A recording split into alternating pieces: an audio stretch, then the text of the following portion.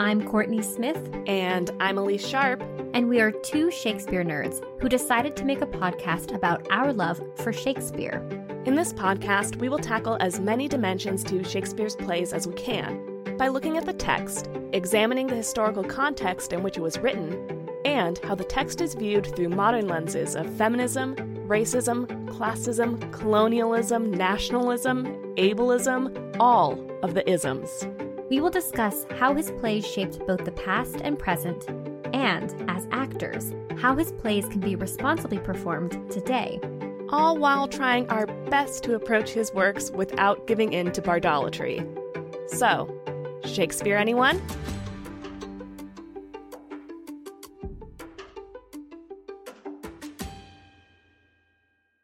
Hi, listeners.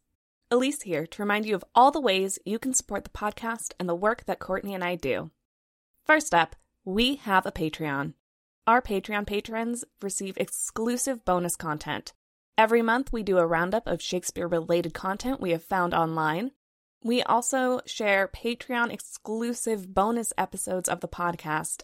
These look like extended versions of episodes you've heard here, collaborations with other Shakespeare podcasters, and Courtney and I doing reviews of Shakespeare-adjacent media like TV shows, movies, and books that are inspired by or loosely based on Shakespeare and Shakespeare plays. Patreon patrons also receive snail mail from the podcast, and some levels even vote on future episodes of our podcast. If you are interested in checking out our Patreon or just the Shakespeare-related names we've given the tiers of support, head to patreon.com/ShakespeareAnyone. The link is also in our episode description. After you've done that, please rate, review, and follow us on Apple Podcasts and Spotify. Your review might even make it on an episode. You can also follow us on Instagram, Twitter, and tell a friend. Word of mouth is our best form of advertising. Thank you so much for all of the support you give the podcast. Now, on to the episode. Hi, Courtney. Hi, Elise. How's it going? It's going okay. How are you? I'm also doing okay. I'm really excited to talk about today's topic for Titus. I think it's a really important one that we start Titus with. I agree. What are we discussing today, Courtney? We're discussing trauma in Titus. And oh boy, is there a lot of trauma. And I agree with you that this is a great topic to start with because it's at the center of this play. Right. And when we talk about Titus, when we perform Titus, we have to consider the role of trauma, how to represent it, and the consequences of our representations of trauma.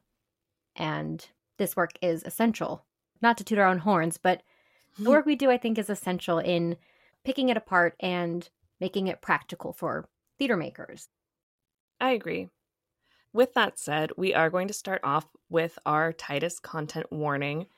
As we have said at the top of all of our Titus episodes, Titus covers topics that may not be suitable for all listeners, and we advise to please listen with care as we will be discussing throughout our time with Titus topics such as depictions and descriptions of acts of mutilation, graphic discussions of sexual assault and rape, overt racism, non-consensual cannibalism, and torture. Again, please listen with care. Thank you for the content warning. If you are sticking around with us today, let's go. Let's talk about trauma and Titus. Okay. Elise, you have something to talk about, like, as a framing, which is trauma theory. Right. I am not a licensed therapist or psychologist, so I'm going to be starting off by discussing what is trauma theory. So I want to start off with defining what are we talking about when we talk about trauma. The American Psychiatric Association defines trauma in their section on post-traumatic stress disorder as exposure to actual or threatened death, serious injury, or sexual violence in one or more of the following ways: directly experiencing the traumatic events, witnessing in person the events as it occurred to others, learning that the traumatic events occurred to a close family member or close friend, experiencing repeated or extreme exposure to adverse details of traumatic events. Note, This criteria does not apply to exposure through electronic media, television, movies, or pictures unless this exposure is work-related. They further define traumatic events as possibly including natural disasters, serious accidents, terrorist attacks, war or combat, rape or sexual assault, historical trauma, intimate partner violence, and bullying. So that's trauma. Mm-hmm. Trauma theory is the study of what does trauma do to a person and trying to theorize what actually is happening in the mind of a person who has experienced trauma. Mm-hmm. So some of these theories say things like trauma shatters the subject's assumptive world, what they assume to be true about the world, or it assaults the self and the self in relationship, shattering their inner understanding of self versus the world. Trauma theory also says that when trauma is caused by humans, it can do more lasting damage than trauma caused by natural events or accidents. According to Deborah Willis's article, The Gnawing Vulture, Revenge, Trauma Theory, and Titus Andronicus, this could affect, quote, one's assumptions about human relationships, one's basic trust in others. Willis goes on to say that one trauma theory of particular interest to Titus Andronicus is Richard B. Ullman and Doris Brothers' theory put forth in their book, The Shattered Self, a Psychoanalytic Study of Trauma, which suggests that traumatic events shatter, quote, central organizing fantasies of self in relation to self-object. Such fantasies are meaning structures that organize the subject's experience of selfhood, unquote. And a self-object is, quote, any person experienced as subjectively connected to and extended from self, who enables a cohesive sense of selfhood to emerge through experiences of being admired, praised, and valued, and through idealizing identification, unquote.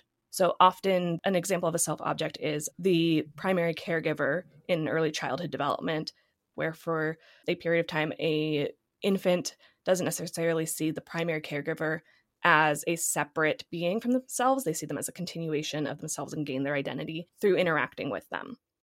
This is particularly interesting, Willis notes, to see this idea of relationships between self and self-object being shattered when we look at honor societies, because culture also plays a huge difference in how we experience trauma and what is traumatic.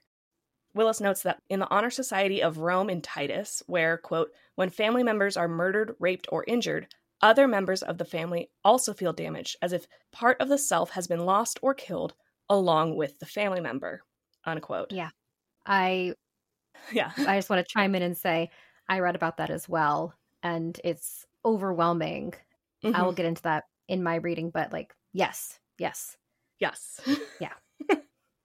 That idea of trauma shattering the relationship and the inner workings of the difference between self-object, and other or object of what is traumatic or what is trauma is what is trauma in Titus. So right. Willis goes on to say that, quote, this play invites us to see how characters of both sexes turn to revenge in the aftermath of trauma to find relief from terrible pain. What is done to contain trauma reproduces trauma in others, unquote, in Titus Andronicus. She specifically notes, I believe, 5 moments of trauma, the initial being the war dead who were killed by Tamara and her family. The Visigoths and war. In the Goths and war. So the trauma actually predates the like beginning start of the play. Yeah, we've come in, there's already been a traumatic action. In order to work through that trauma, and like seek justice for it and feel resolved, Titus and the Romans sacrifice Alarbus, Tamara's son, then to resolve the Roman to resolve the Roman trauma. Tamara and her family are then traumatized and injured, and to seek revenge for that, she has Chiron and Demetrius murder Bassianus. Mm-hmm. Also lead to the death of Quintus and Mucius, and also rape and mutilate Lavinia. Willis also points out that like the trauma in Titus rebounds and they intensify, and they always, quote, seek to reenact a traumatic scene with the roles reversed, unquote, every time. Yeah, they're like ping-ponging. The ball goes to into the other team's court. You killed my son, I'm going to kill one of your sons. Oh, you killed my son, I'm going to kill multiple of your children, your son-in-law, and hurt your daughter. Willis goes on to theorize that the like feeding of Chiron and Demetrius to Tamara is a form of sexual assault because it's returning children into her. Yeah. So again, it's like always doubling, redoubling. And she does call out that these characters don't have what we would now define as post-traumatic stress disorder. However, their revenge, quote, allows them to restore the damaged self-object relationship by recuperating an honorable family image, unquote, for however long that lasts until someone, performs more trauma. Yes. Yeah. On a final note, she notes, what I'm going to leave as a final note on this is that, quote, what seems to the injured family like justice is perceived by the family's enemies as unjust and produces new traumas in need of containment by revenge, unquote. That sounds about right. That's interesting because that's cushioning the research that I did on Lavinia and that trauma really well in this idea of the self and the self-object. Mm-hmm. My research was on specifically the metatheatrical return of rape and rape victims. And I do want to do a disclaimer in my research. I am going to be using the word rape often.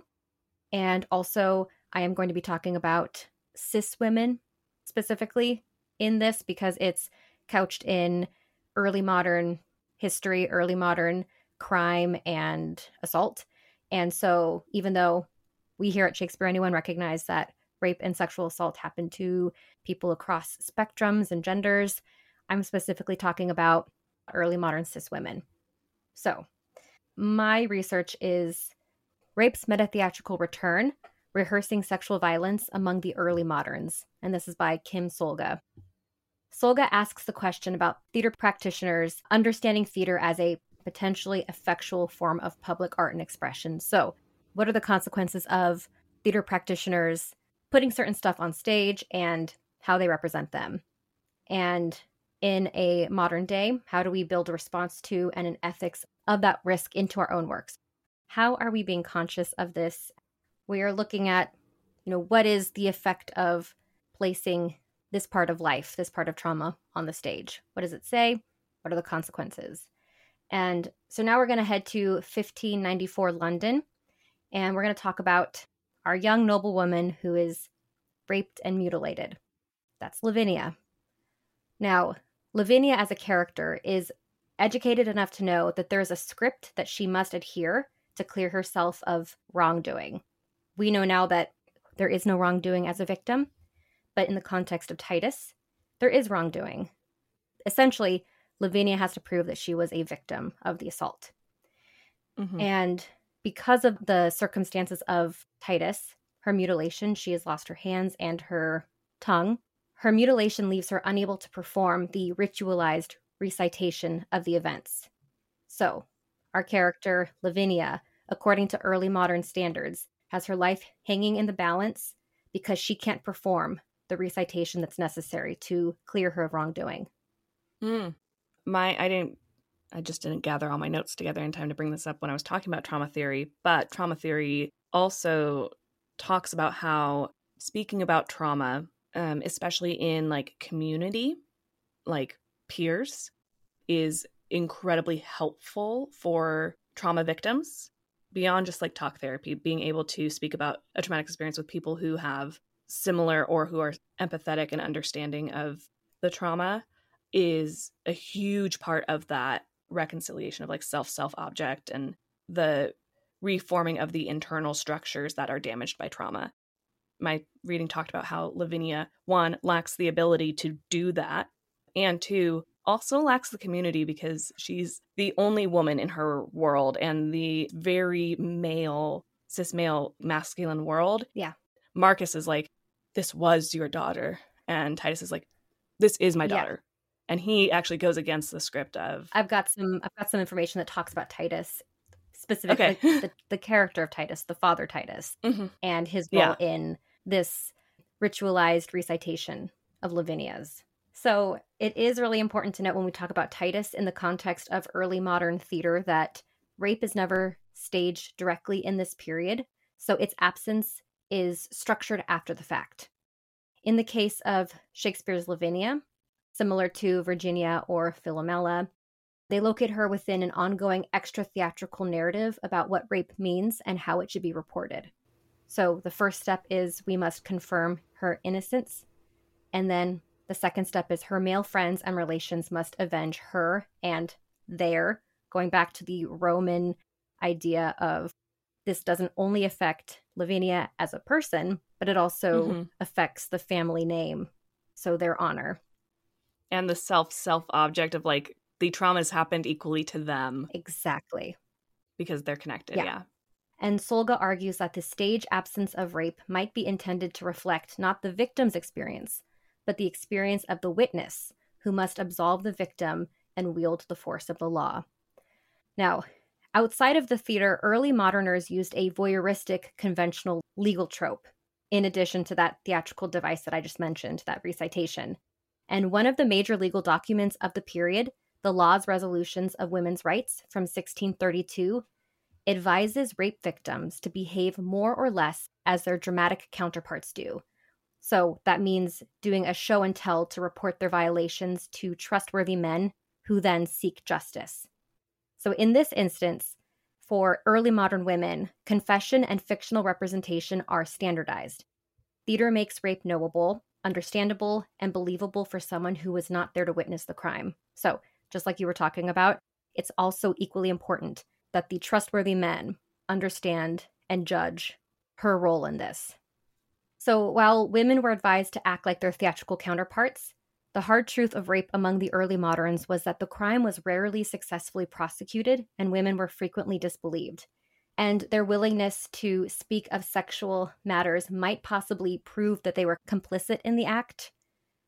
So we see not much has changed, but in the early modern period, rape remains principally a property crime committed against a woman's male relations and is a threat to men's control over women's quote-unquote unruly bodies. So in the early modern sense, that's the circumstance that Lavinia is placed into. And in early modern England, there was a lot of anxiety surrounding the defining lack of an objective proof of rape combined with prejudices against women's sexual independence. And that meant that the legal burden fell upon victims to prove rape's occurrence by first proving their own innocence. Now, during Elizabeth's reign, rape was defined by the absence of a woman's consent to sexual intercourse with any man who was not her husband. It's still recognized as something that could happen, but it was someone that was not her husband. Prior to Elizabeth's reign, rape was largely a property crime. Although, surprisingly, the Glanville Treatise of 1187, so hundreds of years before Elizabeth, placed the emphasis on the raped body's crime as a corporeal one. So, unlike our expectations that things get better and progress as we move forward, in this case it shifted backwards. Property crime became the legal ramifications of rape due to gentries gaining legal and political prominence. And so legislation started to shift from rape as a physical experience to a commodity value. By 1285, crime on the body and the absence of women's consent as the determination of a crime was gone. So now, by 1285 and up to Elizabeth's reign, the criminal definition of rape was a property crime. And like I said, in Elizabeth's time, there was this idea that there is this lack of consent, but it's not. It's there's a differentiation between the legal definition with the practical definition. So people still viewed it as a property crime, even though it was also technically a corporeal one in Elizabeth's reign. So the big question is, how do early modern rape victims prove their refusal, prove that they weren't complicit? According to the Law's Resolutions of Women's Rights, there's a hue and cry, which is how women prove their innocence. And the hue and cry goes like this, quote, She ought to go straightway, and with hue and cry complain to the good men of the next town, shewing her wrong, her garments torn, unquote. So she must successfully appeal verbally and physically. So it's this performance. She has to physically and verbally perform for the good men of the town to prove that she is innocent. The law's hue and cry becomes a staged tragedy. So the victim must show up in a damaged body, clothes torn. She must showcase the quote-unquote damage. And then she must also lament with her voice to signify the truth and prove her innocence. Once she hues and cries, it's then the responsibility of the good men, in this case, like a family member, a father, a patriarchal figure, to believe her. And then once she's believed, then they can make an appeal to the authorities. And Ellen Diamond calls this a patriarchal mimesis. So this process by which women serve as a man's mirror up to culture and reflect his image as central. And Solga's and our question is, if these mimetic systems break down, could that allow us to craft ethical contemporary responses to the early modern history of rape representation, especially in a play like Titus? And when you look at Lavinia in Titus, and you look at the hue and cry, the vocal signifiers, and the physical representation of being distraught and being, keep using this word, but quote unquote damaged. For Lavinia specifically, without hands or tongue, Lavinia lacks the means to hue and cry. She can't show or tell. And Lavinia is unable to tell her father, her uncle, or her brother what happened to her and who they should be fighting. That's the big struggle for the Andronici patriarchs. They see something is wrong. She can't tell exactly what is wrong.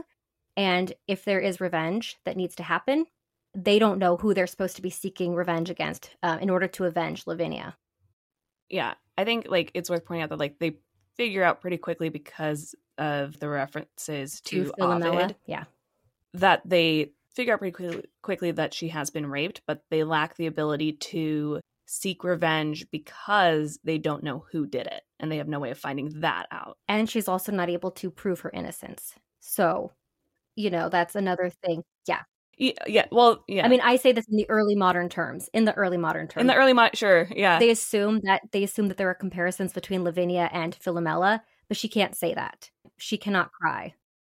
Yeah, right. Until she does, in a moment of agency, grab the Ovid book and point out the Philomela story. And then take the staff and write in the sand. Yeah, and that confirms for them what they are suspecting, but they can't act on their suspicions because they don't have proof, which is different than being like, we don't think anything's wrong with her because she can't speak. They know something's wrong. They have a pretty strong suspicion. But until she is able to tell them what happened through the book and then through the staff, they can't go into action, and they're just distraught over what has happened to her and what they believe happened to her, but all they have is this language to talk through what may have happened. Willis says, quote, their attempts to ease pain through language only intensifies the pain, unquote. Yeah. So it's only when she's able to make her version of the hue and cry that they're able to do that. And Solga proposes that the reason for this, they have the suspicion of the Philomela story,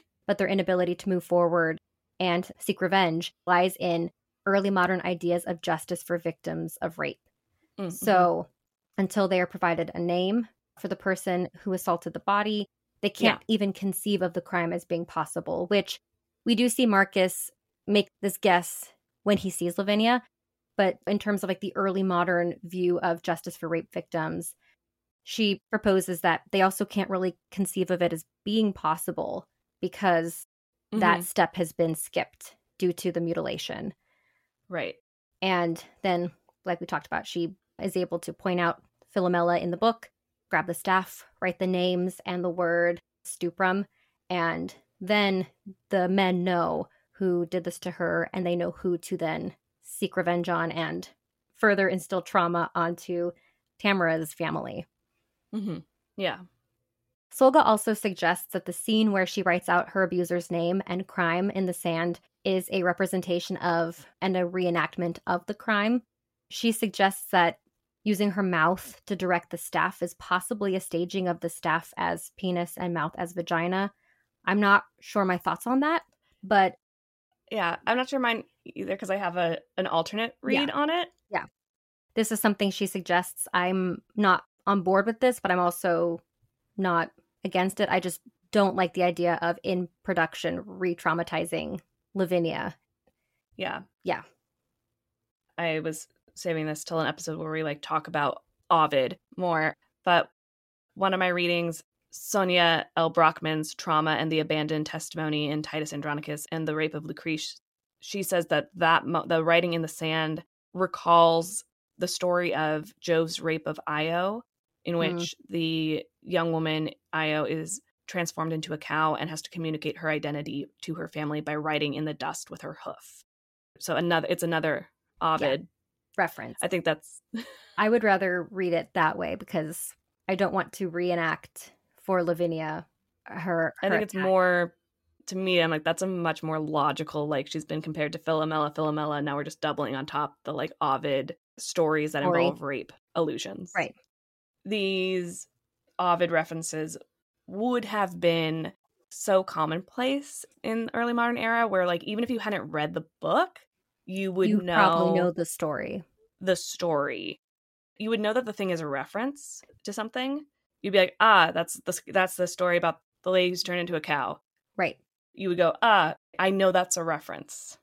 So, yeah. And one of my readings, William W. Weber's Worse Than Philomel, Violence, Revenge, and Meta-Illusion in Titus Andronicus, in that he states that, quote, quotations easily become cliches. Audiences do not possess uniform knowledge of potential source texts, and then many echoes die away unheard, unquote. However, because essentially like this play is chosen to be like in the folio and it was popular enough, clearly people were getting it. Right. Yeah. Plus 400 years ago, they had a certain cultural lexicon that we don't have 400 years now, but we certainly have a cultural lexicon that people 400 years from us are not going to understand. So that makes sense to me. Yeah. He also says that like it's enough for her to like pick and choose, pointing to the Philomela story, writing her name in the dust like Io, for like the picture to be clear enough for and the reference to Virginia and yeah. I prefer that to this phallic staff and mouth vagina reading. But I just want to quickly wrap up what I read, this metatheatrical return and the hue and cry performance of rape victims and the law in regards to these crimes, how this can inform Lavinia and why the Andronici men, or why the patriarchy skipped that step of Marcus saying, oh, this reminds me of Philomela, and like making a reference to her and then doing nothing for quite some time. So yeah, that was my reading. Yeah. I think that this is something that we can take when we look at how Titus was performed back in its original practice, as well as today when we incorporate feminist readings and trauma theory. So I think there's a lot of good stuff in what I read. Yeah. I think it's really interesting how trauma theory is woven in through all these readings up until this point, and is going to inform what I want to talk about next, which is how do we stage trauma today responsibly, right? Mm-hmm. Right. Like you said, the original staging practices, sexual assault was considered unstageable, and we know Lavinia is meant to appear ravished is the stage direction that Shakespeare gives us, and that's the only clue. That's like how he's telling us that she has been raped off stage and that there's some sort of change in her appearance other than her mutilation. In Sonia L. Brockman's Trauma and Abandoned Testimony in Titus Andronicus and the Rape of Lucrece, she notes that this would, quote, draw attention to rape's invisibility, unquote, because it's not seen, and then there's only this appearance of ravished. And she also notes that this would often be signaled by a wig change for the actor playing Lavinia to a disheveled, unbound hair look. She notes that, quote, this is the same physical marker of female madness in plays like Hamlet. I was going to say Sorry, I didn't mean to interrupt, but you just No, go. flashing Ophelia. Ooh, Yeah. yeah. To be ravished on the Elizabethan stage was to be plunged into madness and forever marked as other, unquote. So that's how trauma was staged, how this particular trauma would be staged in Shakespeare's time. Yes, and that correlates with the hue and cry that was actually done Mm-hmm. in that time if you were a victim. Right. Yeah. So when we produce plays with trauma today, I think one tactic or tool that listeners might be familiar with, because we put one at the top of the episode, is trigger warnings. And I want to talk about like what trigger warnings are and why they're useful and how they're intended to be implemented, because there's sometimes pushback against them. And in my reading, Kirsten and Mendoza, Sexual Violence, Trigger Warnings in the Early Modern Classroom, she speaks on that, quote, when effectively utilized, trigger warnings neither overprotect victims nor standardize people.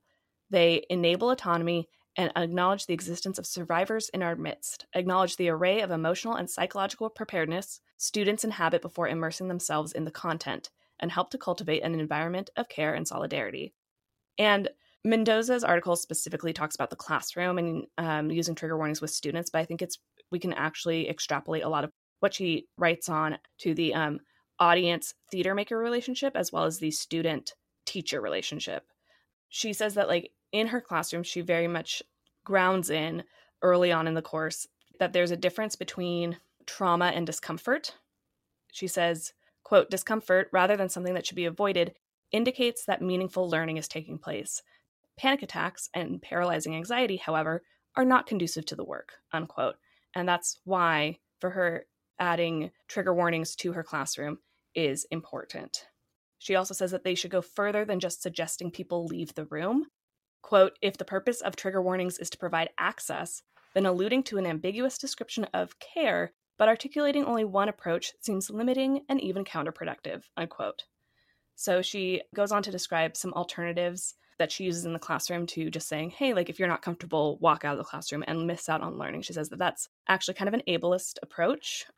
I was going to say, yeah, it's telling the person that because you have this quote unquote issue, because this is something that's a problem for you, you're going to be omitted from something that could benefit you. Yeah. So out of her list of alternatives, I picked a couple that are potentially very relevant to readers and theater makers. What she calls self-guided analysis, which is coming in with questions. One thing that she does is she will show productions of Titus, for example, and provide for students, hey, like, why don't you come prepared with questions that you want, like, and here are some examples, like, how did they stage this? What worked for me? And coming in prepared, looking at it from an analytical lens instead of an emotional lens, and providing what the individual who is receiving the content might need to navigate through the content. Mm-hmm. Okay, so like a way that like a theater could do that, right, is by providing guides ahead of time or in the program questions to ask yourself as you watch this content. Just don't just passively receive, but perhaps active engagement is going to serve you better because you're not going to be taken along by the story. Right. She also suggests navigating physical responses. So making it a norm in her classroom for if they're doing small group work for students to come with wearing things that they're more comfortable in or bringing pillows, blankets, things to make themselves more physically comfortable. Or she describes fidget toys or something to... I was thinking too, like stress balls or something like stress that. balls. Yeah. Yeah. Which to me resonates as like a theater could consider sensory friendly performances as a way to, again, navigate physical responses, setting aside some performances that are designated as, there's going to be quieter sounds, lights are going to be on the whole time, and it's going to be more expected that you might need to get up and move, or you may need to pace back and forth, and like you're not expected to stay seated in a dark room experiencing the content. You can navigate whatever physical response you're having, and it's not going to disturb anyone. Right. She says that effectively used, trigger warnings allow for students/audiences and teachers/theater makers to engage in an environment of vulnerability and trust, or at the very least, build a mutual rapport, and I would say mutual respect. Mm-hmm. I then also, I'm going to switch gears from Titus a little bit to talk about some more guidelines for staging violence, but specifically sexual assault responsibly. And this comes from Charlene Smith's article, Staging Sexual Assault Responsibly, in which she discusses the practices that she used while producing a production of The Changeling, which is another early modern play that deals with a rape. I saw it referenced as well. It came up a lot in my readings. It was like, there's 3 that they talked about a lot. Titus, Rape of Lucrece, and The Changeling. The Changeling. So, number 1, her first suggestion is to make intimacy choreography part of company culture. She notes that, quote, unexpected contact, particularly in emotionally heightened situations, can trigger past traumas, unquote. And employing an intimacy choreographer from the very beginning and having intimacy choreography as a basis for your theatrical creative process helps all artists, quote, understand how consent can function in a rehearsal space, unquote. And for anyone who's not familiar with intimacy choreography and what that entails, I've pulled up the Intimacy Directors International's The Pillars for Rehearsal and Performance Practice. I do want to note that Intimacy Directors International, or IDI, was a nonprofit organization that existed from 2016 to 2020, founded by Tonya Sina, Alicia Rodice, and Siobhan Richardson. This foundational document broke down the process of intimacy direction into 5 key components, and these core pillars remain in the public domain for the betterment of artists everywhere.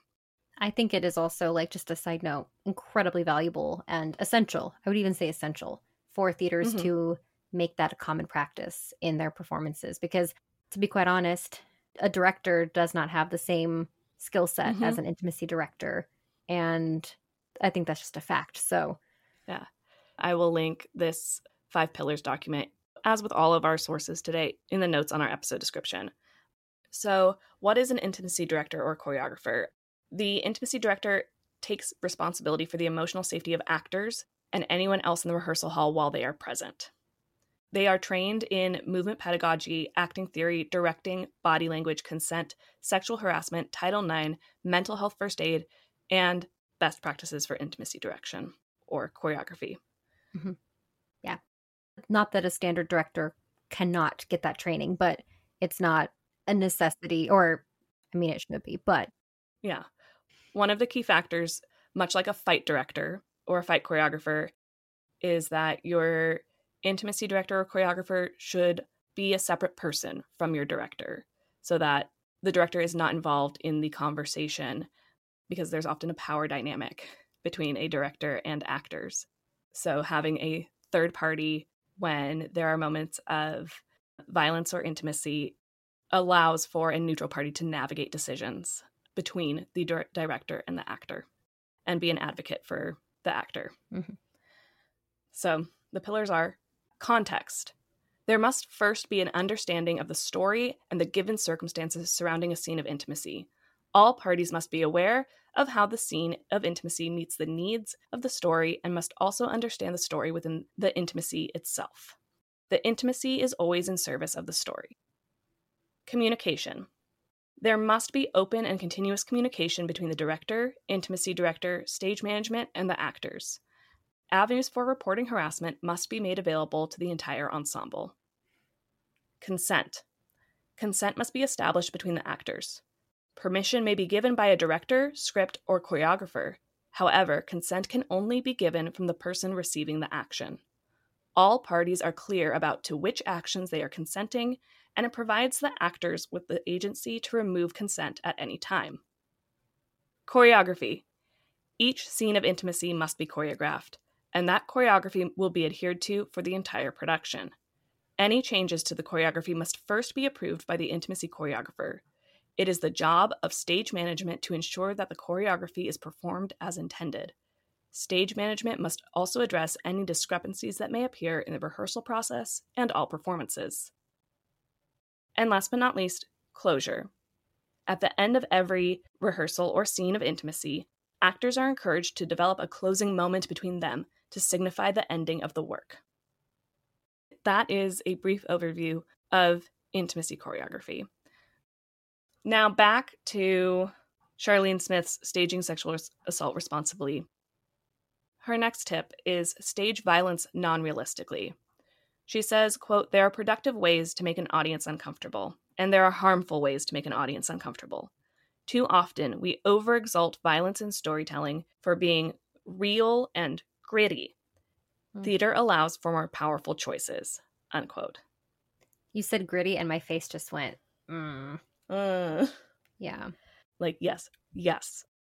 These two things combined remind me of an experience I had, and this is a quote that I'm going to give to an actor that I did work with in a moment of intimacy choreography. And as we worked through the intimacy choreography for the work we were doing, he said that an intimacy choreographer he had previously worked with shared the idea of there's a difference between lights on discomfort and lights off discomfort. Lights on, you're making connections, things are new, things are different, but it's good. It's good discomfort. It's learning. Kind of going back to discomfort doesn't necessarily need to be avoided, but there is such a thing as lights out discomfort where you shut down. Smith goes on to talk about her production of The Changeling. In The Changeling, the character of Beatrice Joanna experiences a sexual assault at the hands of the character De Flores.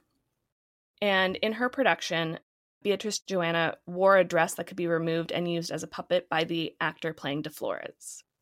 Smith notes, quote, "The puppet thus suggested Beatrice Joanna was having a dissociative episode, which according to the Rape, Abuse, and Incest National Network is a detachment from reality and one of the many defense mechanisms the brain can use to cope with the trauma of sexual violence," unquote. They also used ash powder by the actor playing Beatrice Joanna to place handprints on her body after the other actor left the stage. One of the initial actions of this moment of violence was the actor who was playing De Flores placing a ash powder handprint over her mouth, and then she proceeded to place additional handprints on her body after the other actor left the stage with the puppet. To make the invisible visible? Mm-hmm. Yes. Yeah. Smith says that, quote, "Without staging any sexual touch between the two actors, this blocking implied the violation of Beatrice Joanna's body," unquote. The handprints remained for the rest of the play, suggesting the lasting effects of such trauma. And, as you point out, the lasting invisible effects. Her next tip is to remember to take care of your audience. In addition to trigger warnings, her production held community conversations after every performance. They allowed the audience to stay and encouraged conversations about what they just saw, which again links back to what we briefly discussed of one of the ways to relieve and help heal trauma is to discuss it with people in community. She also suggests disagree with the play. She says, when dealing with early modern works specifically that have, as you were saying, a different cultural understanding of violence, specifically sexual violence, she says it's okay to disagree with what's on paper in the play.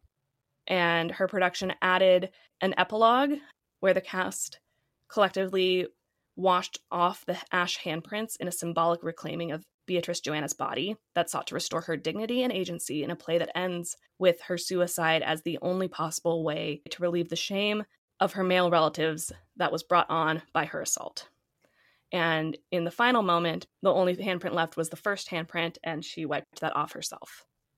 So she says it is okay to disagree with the play and add something that makes a different statement. I like that. And I wonder where theater practitioners can create that in Titus specifically, because similar to Beatrice Joanna, Lavinia doesn't make it to the end. Titus kills her because that's the only solution to him for the crime that was done onto her. Yeah. After he helps her seek revenge, the only thing that's left is for him to regain. Yeah. And Smith suggests the following, specifically in regards to The Changeling, but I think we can also have it apply to Titus. She says, "Give the power of storytelling to the people most affected by the story." Quote, "It matters who gets to tell these stories. Of the 49 professional productions of The Changeling I found in my research, only 10 were directed by women. unquote. She also notes that, quote, many stagings of the Changeling have refused to treat De Flores as a villain, or have suggested that Beatrice Joanna deserves what happens to her, or have believed that Beatrice Joanna and De Flores belong together. This is a complete misunderstanding of how sexual assault is perpetrated, unquote. Which is why it is important to give the power of storytelling to the people most affected by the story. Allow people who are most affected by sexual assault to produce, direct, creatively lead productions that deal with sexual assault. Allow people who are most affected by racism to have the power of storytelling and lead the storytelling of plays that deal with racism. Mm-hmm.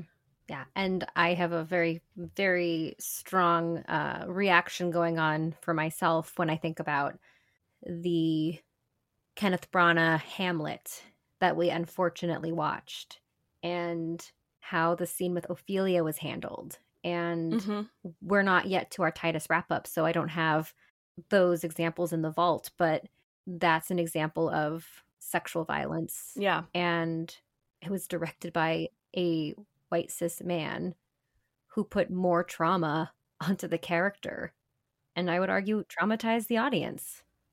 Yeah, and I would say that, like, being part of the group most affected by the trauma that's in the story does not necessarily mean that a practitioner is going to be careful and conscious.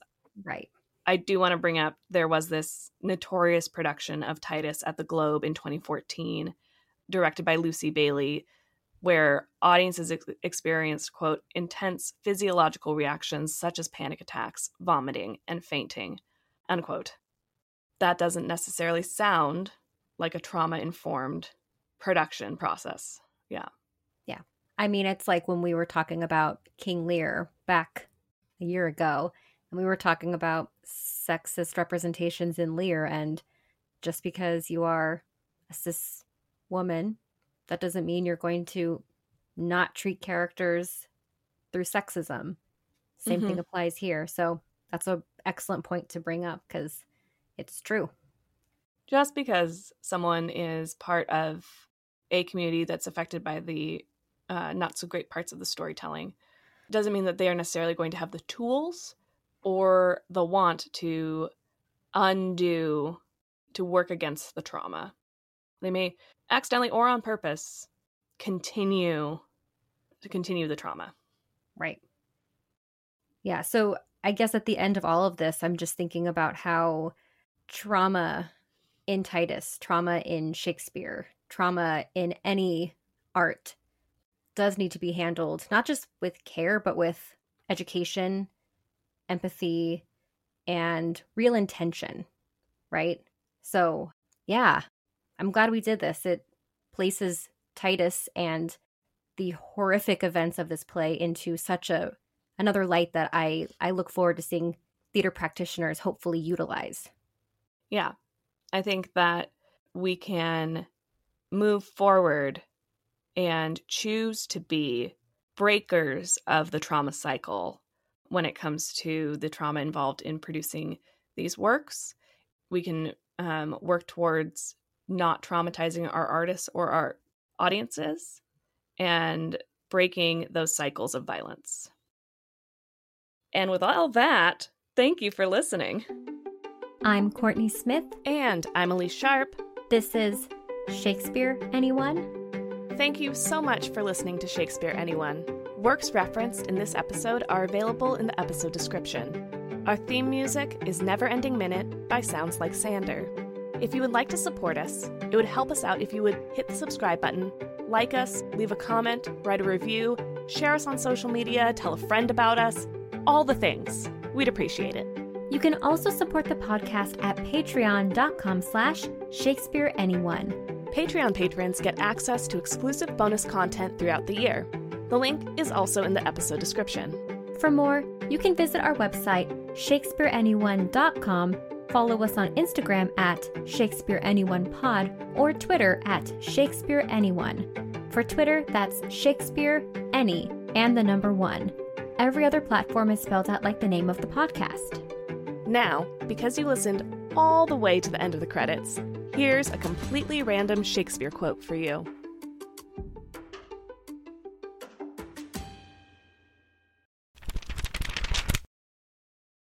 From King John, Act 5, Scene 1, spoken by Bastard. Be great in act, as you have been in thought. Let not the world see fear and sad distrust govern the motion of a kingly eye. Be stirring as the time, be fire with fire, threaten the threatener, and outface the brow of bragging horror. So shall the inferior eyes that borrow their behaviors from the great grow great by your example, and put on the dauntless spirit of resolution.